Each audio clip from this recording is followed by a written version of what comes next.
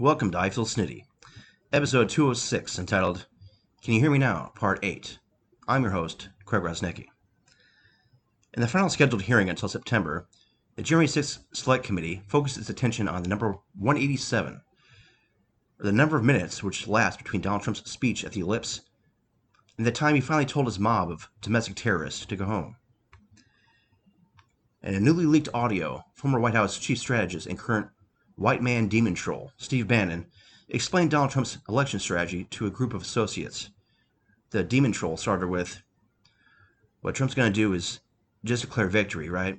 He's going to declare victory but that doesn't mean he's a winner. He's just going to say he's a winner. As it sits here today at 10 or 11 o'clock, Trump's going to walk in the Oval, tweet out, I'm the winner, game over, suck on that, end quote.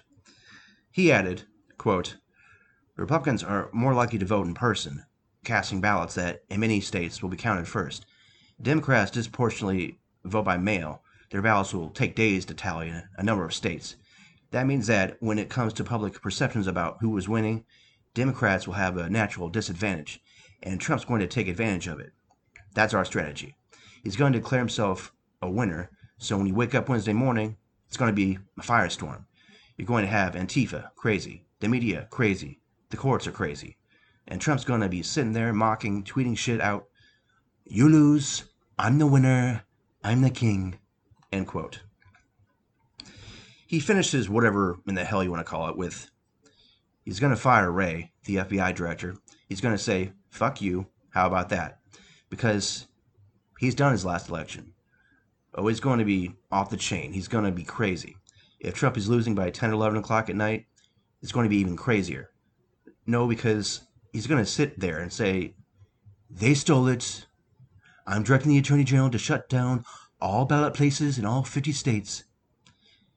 He's not going out easy. If Biden is winning, Trump is going to do some crazy shit. End quote. Now, I don't mean to toot my own horn. For one thing, that typically only happens in the shower. In any case, the aforementioned leak repeated exactly what I've been saying for I don't know how long. This was the Trump team's strategy from the outset. Trump may be a driveling idiot, but the one thing he knows how to do is to talk to fellow driveling idiots. Well ahead of Election Day, he repeatedly told the world the only way he could lose the election is through rampant voter fraud, or how he'd likely put it, the bigliest voter fraud the world has ever known, bigly. While Trump may not know how to spell illusory truth effect, let alone define it, he does seem to know that regardless of the level of truth shared in a claim, the more one repeats it, the more likely it is others will believe it.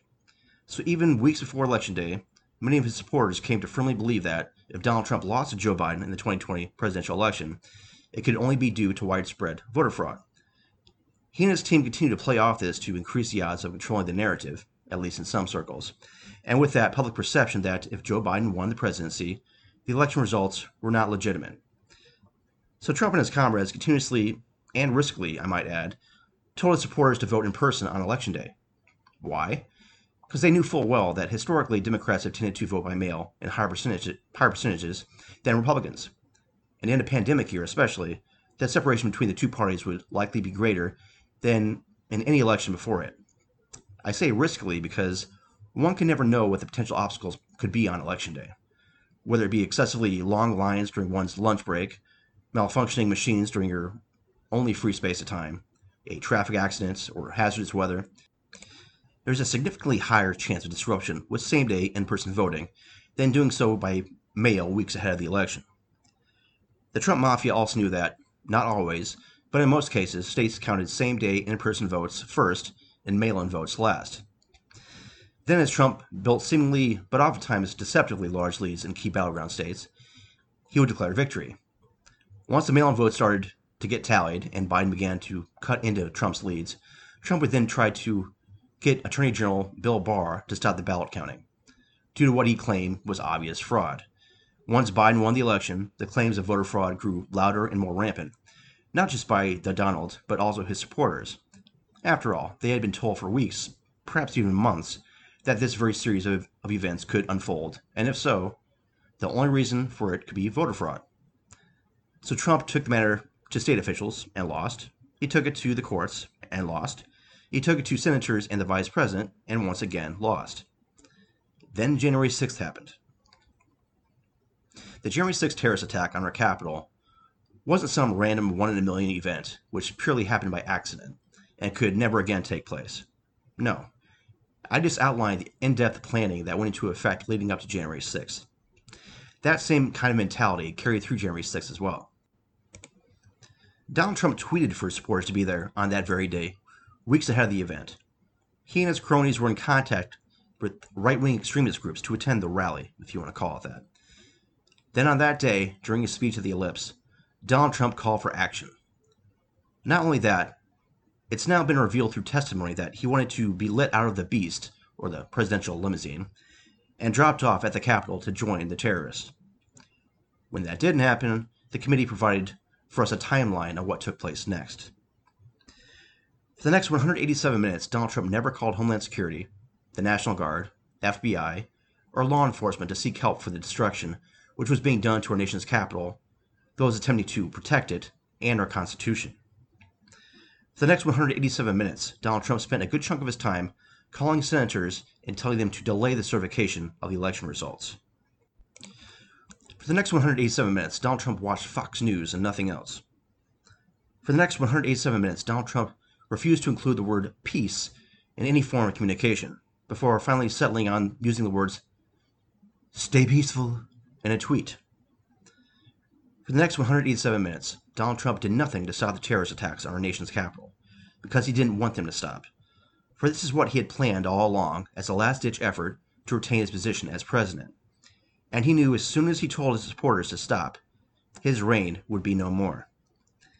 As Illinois Representative Adam Kinzinger said, quote, "Trump didn't fail to act during those 187 minutes. He chose not to act." End quote. Meanwhile, during those 3+ hours of Donald Trump sitting back, watching Fox News, attempting to prompt the Senate and Vice President to create a constitutional crisis, and enjoying the attack on our nation's capital, the terrorists were chanting to hang Mike Pence, to which Trump said, "Maybe he deserves it." Minority Speaker Kevin McCarthy and others were reportedly beyond frightened and begging for help. Things were so dire, many calls were made by the VP detail to family, friends, and loved ones, telling them they loved them and goodbye, as they thought they were going to die. This wasn't tourism, a peaceful protest, not even a riot. This was an act of domestic terrorism, period. And this act of domestic terrorism was incited by the then President of the United States, Donald Trump. Before I close this episode, I want to briefly touch on 3 things. Number 1, was it just me or did anyone else start cracking up when video showed Josh Hawley running like a little bitch? Here the guy raised his fist in solidarity with the terrorists at the U.S. Capitol and then ran away from them. Josh Hawley may try to talk a big game, but when push comes to shove, he's a lepton. Number 2, speaking of unintended humor, how about those Donald Trump outtakes? It's no wonder he's often criticized Joe Biden and other Democratic politicians for using a teleprompter, because it seems he can't read from them. In case you missed it, here's what Lepton Trump had to say. Quote, "I would like to begin by addressing the heinous attack yesterday, and to those that broke the law, you will pay. You do not represent our movement, you do not represent our country, and if you broke the law, can't say that. I already said you will pay. The demonstrators who infiltrated the Capitol have defied a seat of destiny. It's defiled, right? See, I can't see it very well. Okay, do this. I'm going to do this. Let's go. But this election is now over. Congress has certified the results. I don't want to say the election is over. I just want to say that Congress has certified the results without saying the election is over. Okay?